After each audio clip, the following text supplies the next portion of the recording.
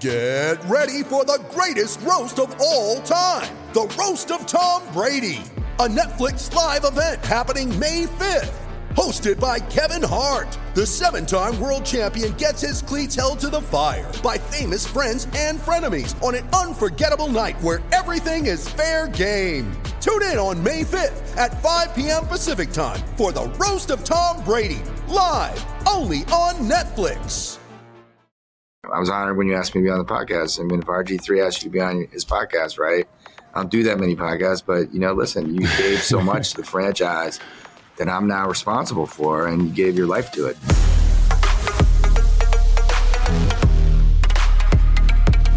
Yo, welcome to RG3 and the Ones, presented by Wave Sports and Entertainment. I'm your host, Robert Griffin III, aka RG3. Some of you may know me as the Heisman Trophy winning quarterback at Baylor University. Others may know me as the Rookie of the Year, NFL Pro Bowler for the Washington Commanders. But, at the end of the day, right now, I'm more known for these grandma glasses, okay? Now, I just want y'all to know that I don't want you to be hating on these glasses. These spectacles right here, Coach Prime would probably wear them. Maybe if he wore them, y'all wouldn't get on them. But for me, these things are cool. And I don't know why y'all think they're not. Even your grandma and your mama was wearing them back in the 1970s and 1980s, and trends tend to repeat themselves. So come along with me and RG3 and the Ones as we're going to have new episodes dropping every single Thursday. So subscribe on YouTube or wherever you get your podcasts, and be sure to follow us on social media at RG3 and the Ones so you can get the daily clips that we will be dropping to get you excited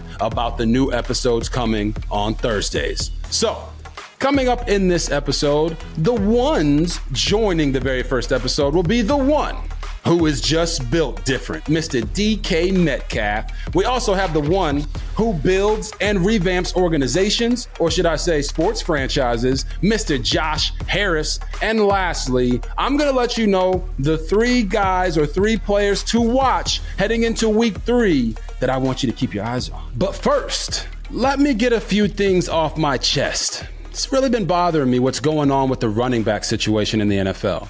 A lot of people will say that running backs have become devalued because the game has turned into a passing league. That is true. There has been a devaluing of the running back to where it's not like Barry Sanders and Walter Payton and Eddie George and all the great running backs that you can ever think of and the way they played it. They were actually mostly just running backs, which is why a guy like Barry Sanders, a guy like LaDainian Tomlinson, a guy like Marshall Faulk, they made it special because they could do more things than just run between the tackles. Well, what we've seen in today's game is over the last 10 years, almost every single position in the NFL has seen the price of what they're getting paid raise, right? The wages, the average salary of their highest paid players has gone up. But not for the running back position. It's almost stayed stagnant the entire time. So for me, the question is, I understand if you don't want to pay the 6th round pick or the guy that just had only one great year. But when you have a guy like Saquon Barkley, you have a guy like Josh Jacobs, you have a guy like Nick Chubb, those guys are special. Christian McCaffrey, that's a special running back. Jonathan Taylor, that's a special running back. These guys can do it in more ways than one. They can catch the ball in the backfield. They can line up in the slot and they can run routes, or they can just be one of the most dynamic ball carriers like a Nick Chubb was. Well, it feels as though NFL evaluators want to devalue the running back position, not pay them as much, not increase their wages, but then also overuse them in the game. So to say, I know $12 million is a lot of money. I know that $8 million is a lot of money. But if you're a running back and you have to do the same things that an offensive lineman has to do, you have to do the same things that a tight end has to do, you have to do the same things that a wide receiver has to do, but yet you're getting paid less than all of those guys, it's no longer a question of, well, that's enough money. It's a question of, are they being paid the value of what they bring to the team? I don't think that's happening. I think it's wrong. I think the running backs are getting hosed in negotiations due to it. And when I see a guy like Nick Chubb go down like he did, and now his season will be over, and you see a guy like Saquon Barkley who signed a deal this year that gave him an opportunity to make more money through incentives, and he's going to miss a few games. So now he's unlikely to hit those incentives. It just feels to me like there needs to be a change. And that change has to come from a strike. It's the only way that running backs will ever get their due diligence. And honestly, it's the only way that all players will get their due diligence. NFL running backs, like most players, but even more so for running backs, they spend the majority of their lifetime or the majority of their prime years on their rookie contract. Because of that, when it's time for them to get paid 4, 5, 6 years down the road, NFL evaluators are saying, hey, man, you got a lot of hits on your body. You've taken a lot of carries, and we're not going to pay you $20 million a year because your chance of getting hurt has increased exponentially. Well, at the same time, if we were able to do a strike and players all united together and said, all right, we're going to go and we're going to eliminate franchise tags. We're going to eliminate all tags. We're going to make rookie contracts only 3 years to match the average lifespan of an NFL career, which is 3 years. Everybody will get to free agency faster. Running backs that come into the league at 22 years old will get paid when they're 25 or 26, as opposed to getting paid when they're 27 or 28 years old. That will make it to where all positions benefit. People getting to free agency faster will increase the amount of money that players are making. And I know you're saying to yourself, man, I'm a teacher at home, or I sell insurance, or I'm a football coach at my local high school. These guys are making so much money. Why are we even talking about this? Well, for NFL players, it's not about the amount of money that they're making. It's about the amount of money that they're making the NFL. And the NFL does not survive without its players. If every single player decided to strike, the Patrick Mahomeses, the Josh Allens, the Joe Burrows, the Lamar Jacksons, yes, the NFL would try to go find more guys like them, but they're not going to find those guys. Those guys are unique. They're the faces of the league. They're the ones that make everything go. And for the players, they got to take that power back and say, all right, this is what I'm going to do, and I'm going to sacrifice for the now so that the future players that come into this league don't get taken advantage of by having their wages suppressed, especially at the running back position. So I think NFL decision makers are doing the smart thing, but it's not the best thing for the running backs, and they've got to find a way to bridge that gap. The second thing I want to talk about is Henry Blackburn. He's a safety for Colorado State. He hit a wide receiver / cornerback from Colorado named Travis Hunter late in their rivalry game and actually lacerated his liver. Now, there's been a range of opinions on this whole thing. Some people saying it was a dirty hit. Some people saying it was just a football hit. Some people saying that the game has become soft. Well, I'm here to tell you guys, it's definitely not because the game's become soft. Henry Blackburn hit Travis Hunter well after the play was over. The ball had already hit the ground. He saw the ball hit the ground. And when he hit Travis Hunter, the sole purpose of hitting him was to try to hurt him and send a message. Henry Blackburn should have been thrown out of that game. And if he wasn't thrown out of the game by the referees, which he wasn't, his coach should have pulled him out of the game, because there's no place for cheap shots in any sport, especially a sport as dangerous as football. They should never be accepted. So I will go so far as to say that Henry Blackburn knows what he was doing, and it was wrong. It was dirty. But once we get to the conversation about football becoming soft, that's not the case. Listen, I know that between those whistles, these guys are trying to hit each other as hard as they possibly can within the rules of the game and enforce their will on another man. But when you look at what Henry Blackburn did, it was not within the scope of the game. It was not between the whistles. The play was clearly over. And if guys are getting eliminated, or should I say suspended, for illegal hits with targeting because we want to take the head out of the game, then that play to me certainly looked like Henry Blackburn was targeting Travis Hunter, and he should have been thrown out. But that's where I stop. Anybody that is saying that Henry Blackburn should not be able to play football ever again is dead wrong. Anybody who is saying that he should be kicked out of the school and never allowed to see a football field anymore is dead wrong. And anyone who is out there sending death threats to Henry Blackburn and his family is just not right. It's inhumane. Football is a game. Coach Prime himself said that Henry Blackburn has been forgiven. He should be able to pursue his NFL dreams. He should be able to pursue whatever it is that he wants to do in life, get his degree, and have no negative ramifications from what happened on that football field. The world has vilified him, very well so, because of what he did. But now that that is over, we should not ever take it to the point of trying to actually go out and send death threats to a young man. He's still a young college player. His family should not be subjected to that. He should not be subjected to that. And I pray that everyone or anyone who had Twitter fingers and decided to send those death threats understands how they are impacting not only this young man, but his family, his mental health, and the game of football. Fan is short for fanatic, but it should never get to the point where it becomes a life or death thing. So we need to stop. You ready? Showtime. On May 3rd, summer starts with The Fall Guy. Let's do it later. Let's drink a spicy margarita. Make some bad decisions. Yes! Audiences are falling in love with the most entertaining film of the year. Fall Guy. Fall Guy? Fall guy. That's what the poster said. See Ryan Gosling and Emily Blunt in the movie critics say exists to make you happy. Trying to make it out? Nope. Because I don't either. It's not what I'm into right now. What are you into? Talking. Yeah. The Fall Guy. Only in theaters May 3rd. Rated PG-13. That. All right, everybody. Now we're going to welcome to the show the very first guest on RG3 and the Ones, a.k.a. the one who is built different, the man, the myth, the legend, the dyed hair wearing, the track and field running, the touchdown catching, DK Metcalf. Welcome to the show, my guy.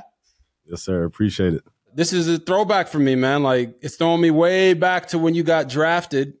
You came down to the Baltimore Ravens facility, as we call it, the Castle. That's the first time me and you ever had a chance to meet each other. Right. You know, you're still very humble. You were humble then. It was an honor to meet you then. But to see what you have done in the NFL has been nothing short of amazing, man.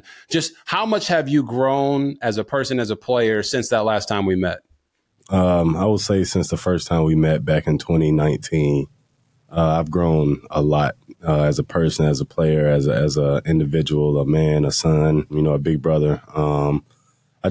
My outlook on life is totally different. You know, I was just excited to be in the NFL, you know, at that point, or excited just to be drafted, not going the first day really, you know, left a chip on my shoulder and, you know, led me to be the person that I am today, to where I was trying to prove a lot of people wrong, but, you know, I'm not in that business anymore. I'm just trying to, you know, prove myself right and just glorify God with the, you know, gifts that he was able to bless me with.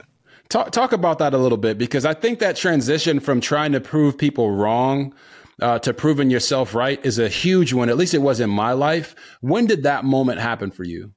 I would say like 2 years ago. And a big person who helped me with that was Tyler Lockett. You know, he was always, you know, in my corner, or anytime I ever needed anything to talk about, he was always there for me. So coming off of my second year, you know, I made the Pro Bowl and was second team All-Pro, and you know, everything was just going right for me. And then, you know, coming off the following year, my third year, you know, we were losing.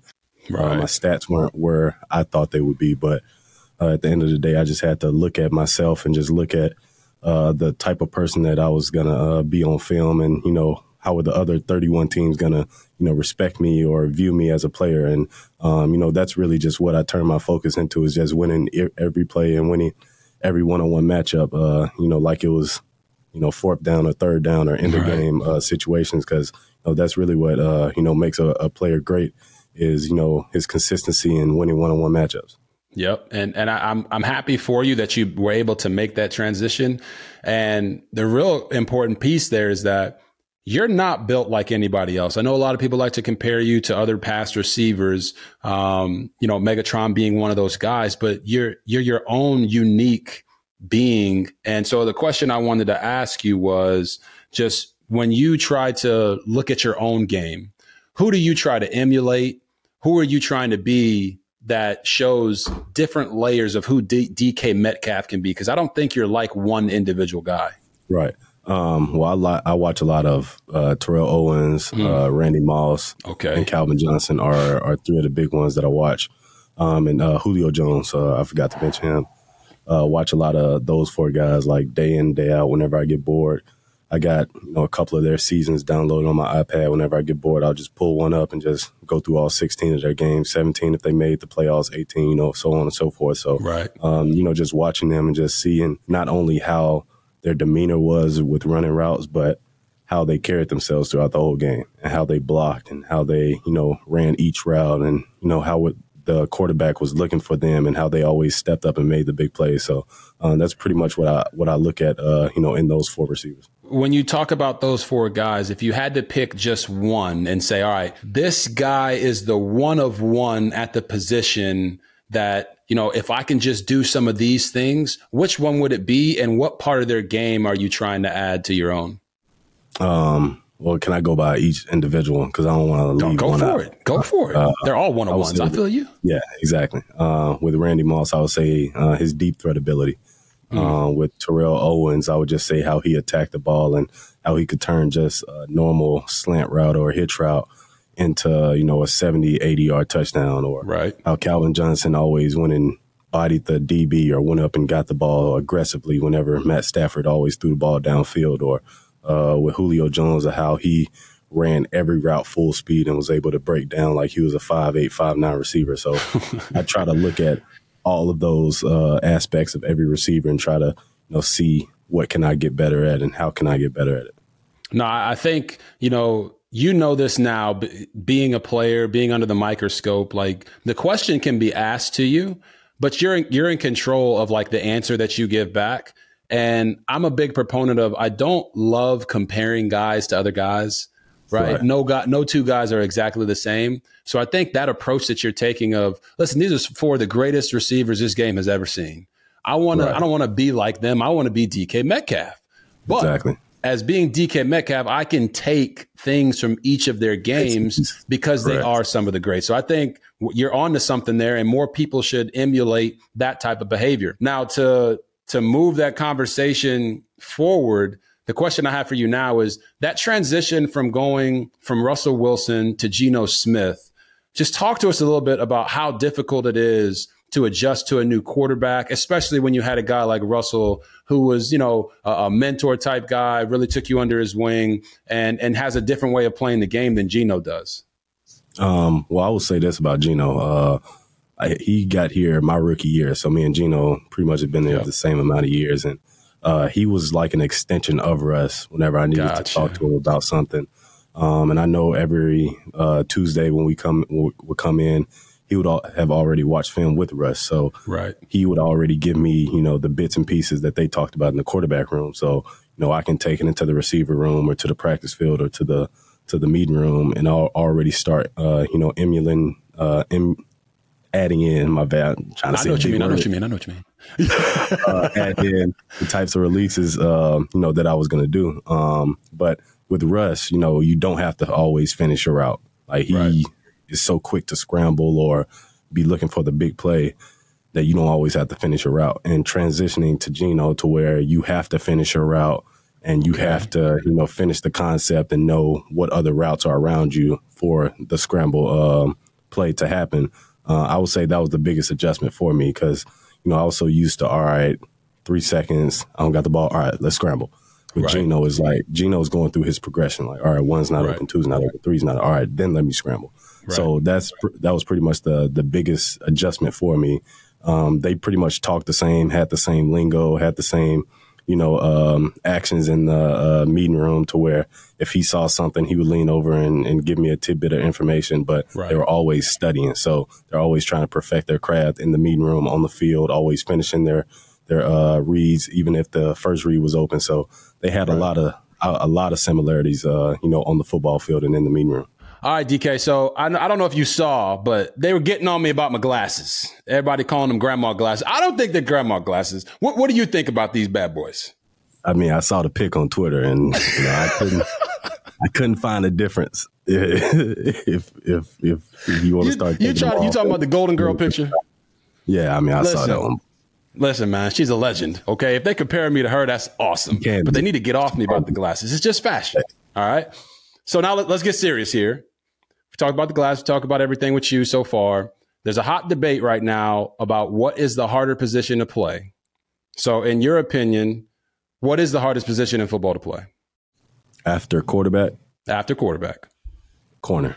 That's big coming from a wide receiver. Why do you think corner is harder to play? Because you have to basically do everything backwards. Like you're running backwards, you're reading backwards, you're looking at everything backwards, and it's a reactionary position. So you can't guess and always be right. Like you have to go off of the receiver or film study or whatever the offense is showing you. So you can't always guess right. So you have to have great eye discipline. So I always say like the cornerback is the second hardest position on the field behind quarterback any day of the week. No, I agree with you. I'll go ahead and lay down my hot take as well, right? At the end of the day, receivers know where they're going. DBs, like you said, it's a reactionary position. It's very tough to the way that I look at it is if I'm a DB, I can get beat 5 times a game and still be one of the greatest ever. Exactly. Right? Now at wideout, you drop 5 balls, you're not even making the bus the next week. Right. All right. But at DB, they can get beat on 5 slants, give up maybe 50 yards, and they'll be like, yo, that was a great game by this DB. Because it's tough to play that spot. Now, you can't give up 5 for 150. But if you give up 50 yards receiving, it's not the end of the world. So I agree with you on that. Cornerback is certainly the hardest position to play outside of quarterback. Don't wear those glasses if you're playing corner. Oh, my God. He's getting all about the glasses. Come on, DK. Listen, maybe if I wear the glasses, I can see the route a little bit better. No, you don't feel nothing. You're in the history book, if anything. I'm reading the history books. All right, we go. I got you. All right, so the next question I have would be pertaining to things that are hard to do. I took my hat off to you when you decided to go run at that track meet a few years back, because a lot of guys talk about speed and they talk about football speed and what they could or couldn't do, but not many guys are willing to really step up to the plate and go and run at that track meet. What inspired you to go do that? I've always had I ran track in middle school, high school, and I always loved it. So, the passion was already there, to running a track meet. And, I just decided to go out there and just see how fast I was. It really wasn't, anything, special or tough thinking for me. It was the off season, so I had plenty of time to train. And it was just a matter of waking up and just being committed to, going to training, every day. And, my diet wasn't really where it needed to be during that moment. But if I was to do it over again, which I'm planning to do it this next off season for the 2026 Olympics. But I'm trying to one day make it to the Olympics. Oh, that must be some G3 classified information, because I don't think I've ever heard you say that anywhere else. And like I said, I tip my hat to you, because a lot of guys would be afraid of that. They would just talk about it and not do it, but you went and did it. So what makes you have that drive to want to run at the Olympics someday? Just to be different. I mean, you see Bo Jackson play multiple sports, and Deion Sanders play multiple sports. So, I'm just trying to, classify myself in, one of the greatest athletes to ever walk this earth conversation, just by going outside of the box and outside of my football realm, and just, inserting myself into the track world. Oh, man, that is beautiful to hear. That is great. And I know there's been like a little bit of debate between you and Tyreek Hill upon who's the fastest. So instead of asking you who the fastest is, because I know what you're going to say, all right, you're going to say it's you, and you're going to say, I got these glasses on, and the glasses that I had on, I should put them back on to make sure I know that you're the fastest. I'm going to beat you to that joke. But who are your top 3 fastest guys in the NFL? And you can include yourself in this list. Who do you think are the top 3 fastest in the NFL? I would say me, Tyreek Hill, and Tariq Woolen. Ooh, okay. See, not everybody knows about Tariq Woolen. I know about him. Long corner. Some people think he's maybe not as fast quickly, but we talking about long speed, like 100-meter dash type speed. He can definitely pick him up and put him down. The way he stays with me stride for stride in practice, he is very fast, and he does it effortlessly. So it'll be scary if, he really tried to run fast. Okay, so now before I let you go, because I know you got to get to meetings and everything, we don't want to get in the way of all that. We want you to go out there and go for 150 this week. I'm speaking that into existence right now for you, my brother. Okay, appreciate it. You got to be happy with what you have while you're pursuing what you want. Right. Exactly. So that comparison, like me and you, we could sit here and be like, hey, man, I wish I was a billionaire. I wish I was this. I wish I was that. I wish I had this jet or this boat.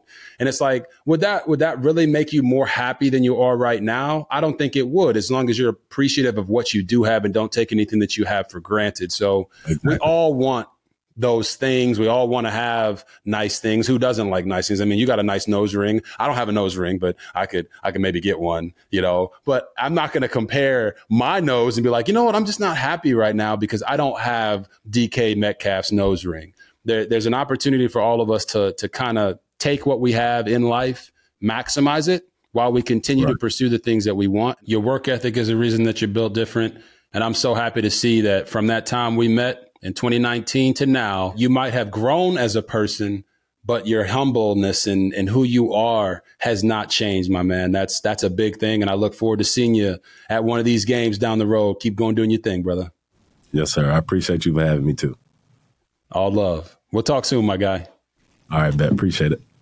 Today's episode is sponsored by Rocket Money. As an athlete, analyst, and more importantly, a father of 4 girls, I can tell you firsthand there's subscriptions for everything these days. From all the kids' favorite streaming services to my go-to fitness programs. And I gotta be honest, people, sometimes it feels impossible for my wife and I to keep track of every single subscription we pay for each month. But that's why we are such big fans of Rocket Money. Rocket Money is a personal finance app that finds and cancels your unwanted subscriptions, monitors your spending, and helps you lower your bills, all in one place. With Rocket Money, you can easily cancel the subscriptions you don't want anymore, like maybe the streamer your kids have grown out of or the meal prep service you've totally gotten over. And you can finally say goodbye to all those long hold times and annoying emails with customer service that eat into your family time. Trust me, I know. Because Rocket Money does all the work for you. Stop wasting money on things you don't use, cancel your unwanted subscriptions, and manage your money the easy way by going to rocketmoney.com/RG3. That's rocketmoney.com/RG3.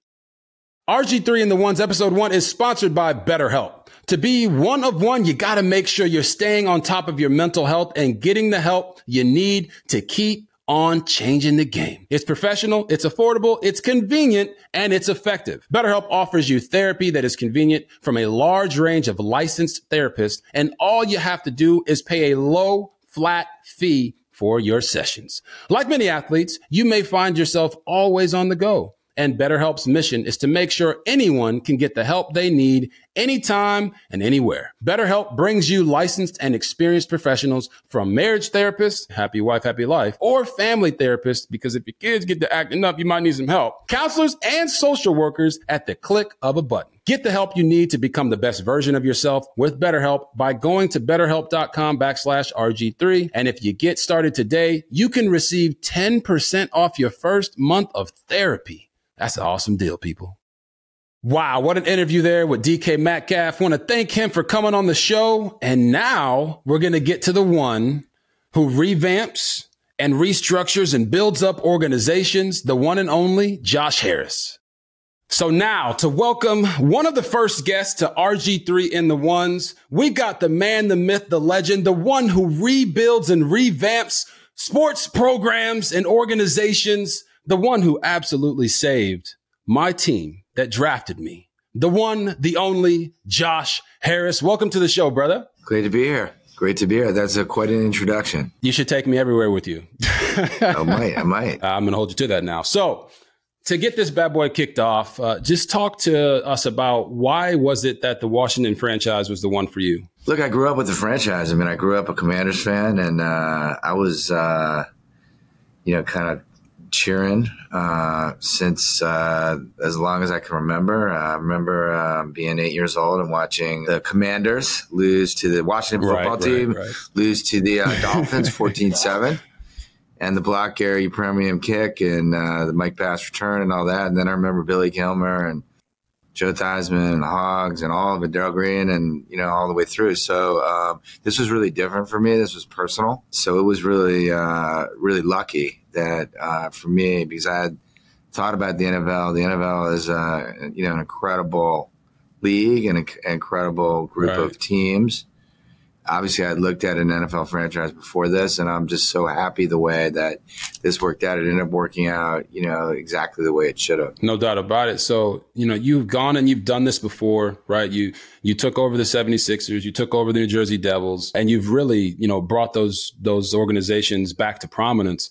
What is it that you first look to inside of a sports organization to say, all right, I got to go attack this first and foremost to turn this bad boy around? Yeah. So look, obviously it all comes back to culture and people, right? These are all, every franchise, right, has the same, inalienable rights to participate and win. But the franchises that win, the people that are involved, whether they be, on the field, off the field, the different, when you get involved with a sports franchise, everyone from the person, taking your ticket to a player, right, who's going to have a lot more, in some sense, visibility, right, to the coaching staff, to the, people serving food. Everyone really is involved, and the community is involved. The whole community, the whole city, it's, really has to show up. And so,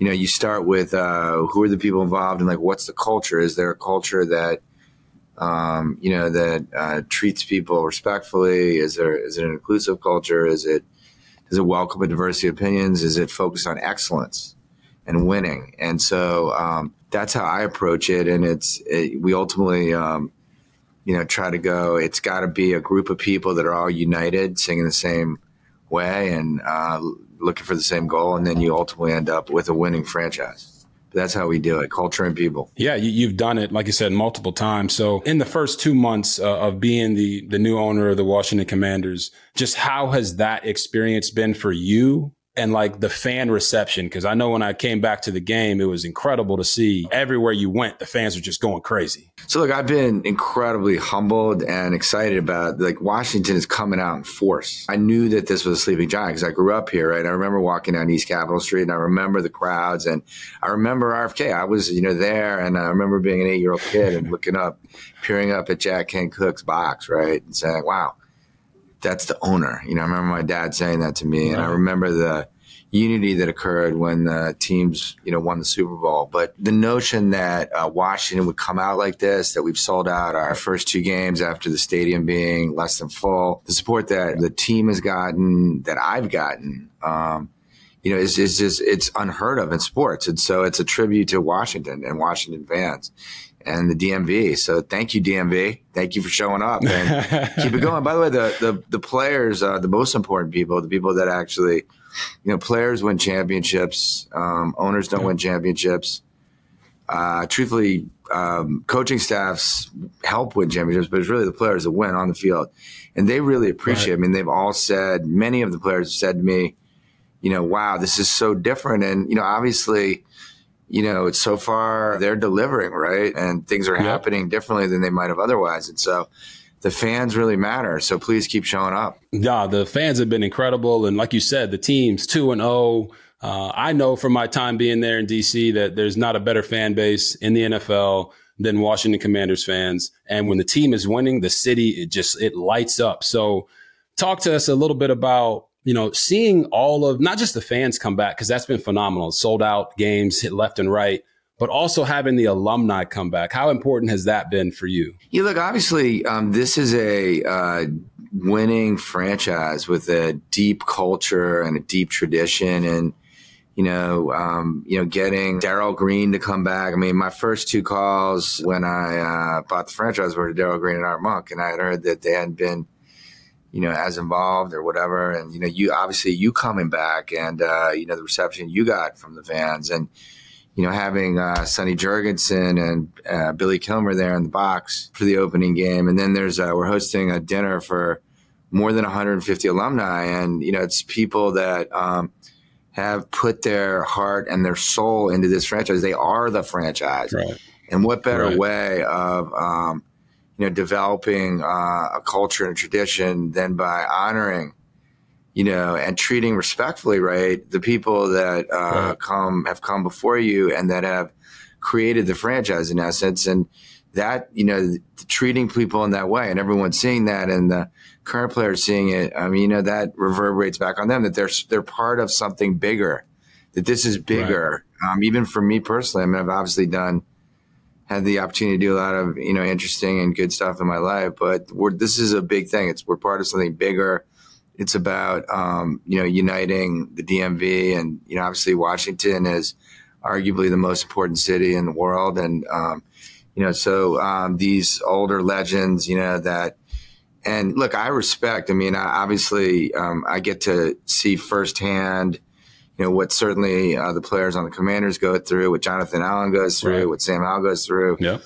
And I've lived with Joel Embiid for many years, thankfully, and seeing all the Tyrese Maxey, seeing all the Sixers, and, Jack Hughes and the Devils. And, people don't appreciate, obviously you appreciate it, but people don't appreciate like how intense it is to be a professional athlete. And, how much scrutiny is on you, and how much stress is on you, and how much of your life force you give. And therefore, I think being thankful to the legends and being like, please come back. Like, what can we do for you? That's why, when I was honored when you asked me to be on the podcast. If RG3 asked you to be on his podcast, right? I don't do that many podcasts, but, listen, you gave so much to the franchise that I'm now responsible for, and you gave your life to it. So, obviously, it had a profound effect, but, so I think that, that's the way I look at it. I appreciate that. And I just want to say, I was able to tell you when I came back and went to the game how much I appreciate you and what you've done for the franchise. But just for me personally, with everything, like you just said, I gave my football life to the Washington Commanders, and, my knees and everything in between. But to give me the opportunity to come back and have your team, instruct your team to have me do the welcome home video, because I had been away from the franchise for so long, and so many other alumni had been away from the franchise for so long. It meant the world to me. And to be able to run on the field again with my daughters out there and get the reception from the fans, like I told you, and this, the fans have always been the foundation of the franchise and what makes it go. When the fans show up, the team is better. It's not always the team being better making the fans show up. So I just wanted to say personally, thank you for that. Thank you for being inclusive and allowing me to be in your circle. You say, and if I ask you to do the podcast, you can do the podcast. And it's like, listen, man, if you ever ask me to do anything for the Commanders, I'm there in the drop of a hat, drop of a dime. And I really appreciate that from you. I love to hear that. And you're welcome anytime. And it all reverberates back, right? At the end of the day, treating people right, having them come back, like everyone, sees, everything you do in sports, and you're, on the one hand, you have an incredible opportunity, but on the other hand, you live in a lot of scrutiny, and that's why, these types of things are super important. And you being back is super important. The loudness of the, cheers, when you showed up in the suite and all that, that was, important. So you're welcome anytime. Please come back. No, I appreciate that. And, the next thing I want to, kind of dive into quickly is just your relationship with the coaches, right? Ron Rivera gets his 100th win, and they're giving out game balls. I feel like you got like 7 game balls in the preseason, but that's neither here nor there. You now have the game balls from the first win at home, and just how has that experience been with a coach coming in as a new owner and being able to support the coach that's already there? Yeah, look, first of all, obviously the team is so far experienced. I'm I'm an undefeated owner in the NFL. Thank you to the Commanders players, and thank you to Ron and his staff and Eric and everyone. Look, I think that being able to witness firsthand, the leadership that Ron and his coaching staff are exhibiting, it's about it's unity. Ron doesn't want it to be about him. He wants it to be about the team, and you just feel that, in the air, and you feel like a winning culture developing, and you feel, the team growing, right? And you saw some of the resilience, in Denver in terms of, some adversity, some difficulty in the first half, and then the end of the first half, and then the second half, right? And so that's all, like, the team is, learning how to win. It's a younger team, but they're really together. And so being in the locker room for those moments, right, you actually truly get to feel it's palpable versus just reading about it or whatever. And so it's been great to, to be there and listen, Ron's he's done a lot in his life, right? From being a player to overcoming, a difficult illness to now being at 100 wins. I mean, obviously he's a winning coach, here and other places. And so hopefully he can just bring it forward. So it's been great. And it's early days, but, we speak often and we have I'm watching, the team gel. And so hopefully we can keep it going. No, for sure. Definitely want to keep it going. And obviously got a tough stretch here for the Commanders. But when I look at the team right now, it does remind me of where it was when I first came in. Obviously, not a lot of sustained success in previous years. But now you bring in, obviously, a new owner and yourself. You bring in a guy that a lot of people around the league believe should be a head coach already in Eric Bieniemy. And although Sam Howell was not the high pick, like second overall pick in the draft, he does have a very awesome opportunity here to lead this team and potentially be the quarterback one for time to come. Just how impressed have you been with Eric Bieniemy and also Sam Howell so far this year? Yeah, so first of all, Eric is he's an intense presence and he's on it, right? And he makes it known. He makes it known that he's there to deliver, and that's infectious. And obviously, the offense is more dynamic than it was in terms of, kind of the mobility of it, how much we're throwing. I think that so far the offensive line is doing a good job of protecting Sam. And, obviously there's a lot of weapons around Sam. And he's, he's delivering. I mean, he's young, but, he's had 3 starts now, right? Or 3 games. So, but certainly, I mean, watching him in Denver, and obviously in Washington against Arizona, and watching, we were struggling early, but then, him delivering, he had that strike to Terry and, how much he delivered on the field, he's exhibiting a lot of maturity and leadership. I mean, the team, voted him, in as captain, and you just watch him running the team, right? And it's just obvious that there's a lot of potential there. So I'm very hopeful and it's very exciting. And obviously, the D is the D. It's been solid and good for a while. And the D line, just keeps, they got to keep doing what they do, right? And that opens up a lot of, opportunities. So I think that, we have a good, obviously some good young talent, and in coverage. And so let's keep it going.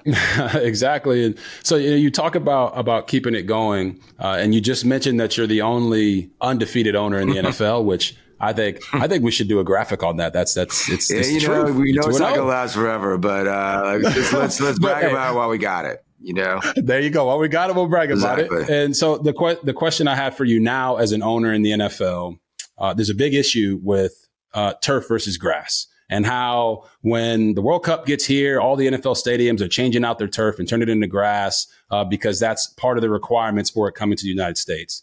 Where do you as an owner sit on turf versus grass and whether the NFL stadium should all be natural grass? Because I know from my own experience, I've been hurt on both turf and grass, but the grass at FedEx probably wasn't real grass for many, many years. Yeah, look, I mean, obviously, I'm focused on, I mean, you have a tremendous investment, in your roster, right? And you got to sort of be looking out for people. And so, I'm sort of focused on, player health, player safety. I mean, obviously, I'm taking a little bit of, my lead from the NFL, but that's going to guide me through all this. And so that obviously leads you in one direction. I know there's been a concerted effort, at least at FedEx over the years, to try to improve the grass. Is that something that you guys have also taken on with taking over the team? Or do you feel like the grass at FedEx is in a much better spot than it was maybe in the past? I think it's in a better spot, but, I think that it's going to be hard to do much more than what was done during the season. And so we're going to take a good hard look at it in the, when we get a chance. I think it's in a better spot than it was, though. Yeah. I mean, it was like sand when I was back there playing. You could see us. We'd run into the left sideline and kicking up sand behind us like a Tasmanian devil. So I definitely think it's in a better place now. Yeah, there's all kinds of things that obviously we've been fixing, from literally just putting in hot tubs that were needed to Gatorade stations to game clocks in the training facility to new carpet to, a tent for the families. But certainly if, the grass, player safety, having people play in an area that to leaks. That's an area that, that we're going to keep pretty focused on. It's important. And, again, we want to be the destination of choice for NFL players. The NFL is a small community. Right. People know who the good teams play for and who the good teams aren't. The people don't treat people right. So you're going to see us erring to go out of our way to make it a great place and a hospitable place. And there's nothing more important. As the average life of an NFL player is less than 4 years, which is terrible. Mm-hmm. And we got to all work on that. That's not a sustainable place for anyone to be, and it's not fair, not right. So that's something that if we can improve that, I'm interviewing right after this head of player wellness. It's going to bring together. It's what we have at Philly, where we bring together the docs, the trainers, the therapists, and we really talk about the player, as a whole person, and what are the things that they need to maybe come back from injury, maybe not get injured, maybe what is their specific blood look like? How can we advise them? Players obviously they do what they want, but we want to make sure they all they have all the information about how to take care of themselves. And there's nothing more important than that. Oh, that is music to my ears and all the players in Washington for sure. And you talked about that, if you don't mind expanding on really giving back to the players and the fans. You guys have put $40 million into the stadium. Just talk about that process and connecting with the fan base in Washington since you've been there. Yeah. So obviously there was all kinds of things that, that people had identified as things that we could improve on, and they existed at the training facility. They existed at the stadium itself, in the locker rooms, on the field, in the stands, in the bathrooms, and even on the road. Where do people sleep and the food, and so the speakers, the fans. So it was fan experience, it was player support, and it was just general infrastructure. And so literally my approach was let's go. We have a month and a half, right? And there's only so many things you can do, right? Some of this stuff takes a while to plan. You have to get, honestly, I think we've done a good job with thankfully, because of the state of Maryland, we were able to do some stuff where, some traffic lanes were opened up, but then there were some other things that required studying by the government in terms of, what they were going to do. And so there's just things that take time. And so my approach was to literally move it as quickly as possible and just approve everything and move it along. And so, it all added a lot of it was general infrastructure. There was definitely leaks, the concrete was splitting. Stuff that, unfortunately a railing fell. And so just safety stuff, right? Yes. And so, we just got onto all that and did as much as we could. And we're continuing to do as much as we can. And, during the season. So that's how we approached it. And it added up to $40 million. But look, there's a lot more, obviously, that we can do in the off season. And so that was that. In terms of fan outreach, what we did was we just went, all over the place in the DMV, from boys and girls clubs to dinners to, meeting to press to fan events.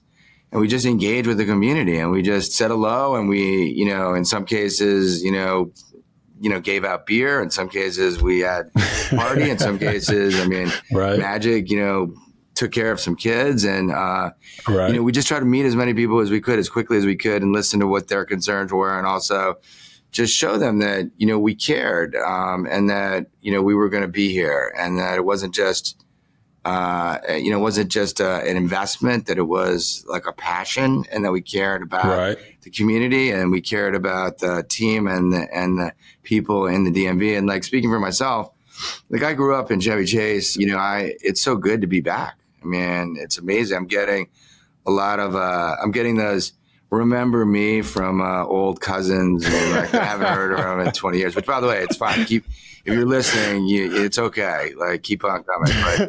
But it's pretty funny, but I like it, and I'm glad to be back. And I love, my childhood here was like really great. And, I married the New York woman, so I went up to New York for a bit, but it's great to be back. I mean, I think that's one of the best things you've done, Josh, is your ability to listen. I think listening to the fans and kind of implementing things that they've been concerned about, I think has gone a very, very long way. Clearly, just talking to you, you've been super eager to not only have this opportunity to be the owner of the Commanders, but also to do the outreach. So quickly, I've been a guy that I'm walking down the street, somebody says hi to me, I think they're talking to me, and they're not, right? They're on the phone, they got the AirPods in, kind of tricks me a little bit. Yeah. So that moment that you had with Troy Aikman and Joe Buck in the booth, when you shook his hand, when it looked like he was trying to give you a handshake, just talk us through that moment. Cause I've been there too. I've shaken hands when they thought it was just a hand gesture. So you're not alone there. Yeah, look, I mean, he stuck his hand out, and so I shook it. I mean, I didn't want to leave him hanging. It really was that simple. Obviously I might have missed the cue, but look, what people don't realize, obviously, and you realize it, is, and I'm coming to realize it. Obviously I've gotten some notoriety over the years, but, this is taking it up a level, is that there's a lot of scrutiny around everything you do, right? But in terms of that, and, but in terms of that, it was really that simple. I wasn't going to leave the guy hanging, especially on Monday Night Football. It was in my house. There you go. So he stuck his hand out and I shook it. It's your house, right? It's your house now. I'm not mad at you for shaking the hand at all. I thought it was a beautiful moment. I thought it was hilarious. I didn't think it was anything that was bad about it, because it's happened to all of us where we've mistaken something for something else. You can't take yourself too seriously. I thought it was funny. You definitely can't take yourself too seriously. So before I let you go, I want to ask you one other question. Sure. Josh Harris, who is the one that inspired you the most? The one that is kind of like your hero? Yeah. So the guy that inspired me, honestly, was my father. He had come from, a poor family. He had been the first in his, in his family line to go to college, and he went to Penn, and then he became, his dad had been a repairman, and my grandfather had been, an immigrant. So we're like many people here through Ellis Island, escaping religious persecution. And he worked his way up and, did well at Penn and got a scholarship, and then, became an orthodontist. And then, so it was like that sort of story, but also, he was always giving back to his kids. He never missed a wrestling match, never missed, a soccer game. He was brutal on homework. He was like, study. And but other than that, he was, a kind person and someone to emulate, someone that had worked his way up, someone that worked really hard and expected excellence out of us and paid it forward to us. And I wouldn't be, where I am. One of the reasons why it's an amazing thing for me to be a steward of this franchise and for the DMV is that so many people paid it forward for me. And so it gives me the opportunity to pay it forward for others. Oh, that's beautiful, man. And thank you, man, for jumping on, doing this podcast, doing this show. It means the world to me. I'm definitely coming out to a couple more games, and I'm very excited about the future with you at the helm, because you've completely changed the organization. You changed the feeling when people walk into the building, not just the building for the players, but also into the stadium. That's what I felt like was the most prominent thing from the fans and what they were saying to me. It wasn't just the cheering of me that made me feel great and made my daughters feel super special. It was the fact that the building has so much more positive energy in it, and you're the culprit. No, the team is winning, and that's awesome. But it takes leadership from the top down to make an organization go. And I think that you're the right man for the job, and you're proving that every single day. Well, thank you, Robert, and you're welcome anytime. And bring your lovely family. And look forward to hanging more. And hopefully we keep this streak going. Let's go. No doubt about it. Let's go. Let's take the bells. All right. See you soon. With threats to our nation waiting around every corner, adaptability is more important than ever. When conditions change without notice, quick strategic thinking is crucial. And with obstacles consistently impending, determination is essential in overcoming them. It's this willingness, decisiveness, and resilience that sets Marines apart. With our fighting spirit, we don't just fight battles, we win them. Marines are the constant our nation counts on to fight the unknown. And through adaptable problem solving, we do just that. Learn more at marines.com. Wow, what an honor it was to have the one and only Josh Harris, the owner of the team that I was drafted to that changed my life, as one of the first guests on RG3 and the Ones. Just phenomenal interview there. But now we're going to get to the ones to watch. I'm going to give you 3 people, 3 players that I want you to keep your eye on. And the very first one is very near and dear to me, and just an incredible story of Houston Texans wide receiver John Metcalf III. He had his first NFL catch last week after battling leukemia, right? He was diagnosed right after he was drafted. He went through that battle. He won that battle and is now cancer-free. And now he's back on the football field catching passes from the one and only C.J. Stroud.